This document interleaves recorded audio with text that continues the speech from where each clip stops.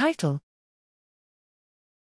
Circadian modulation by time-restricted feeding restores brain transcription and slows amyloid deposition in a mouse model of Alzheimer's disease. Abstract: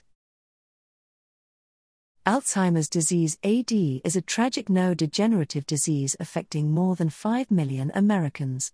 Circadian disruptions impact nearly all AD patients, with reversal of sleep/wake cycles and agitation in the evening being common disturbances that manifest early in disease. These alterations support a role for circadian dysfunction as a driver of AD, emphasizing a critical need to investigate the therapeutic potential of circadian modulating interventions. One of the most powerful regulators of the circadian system is the daily feed/fast cycle.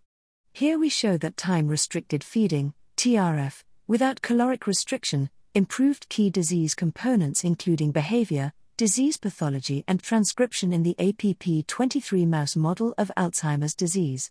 We found that TRF had the remarkable capability of simultaneously reducing amyloid deposition, increasing a beta-42 clearance, improving sleep and hyperactivity, and normalizing transcription of circadian, AD and neuroinflammation-associated genes in APP23 mice.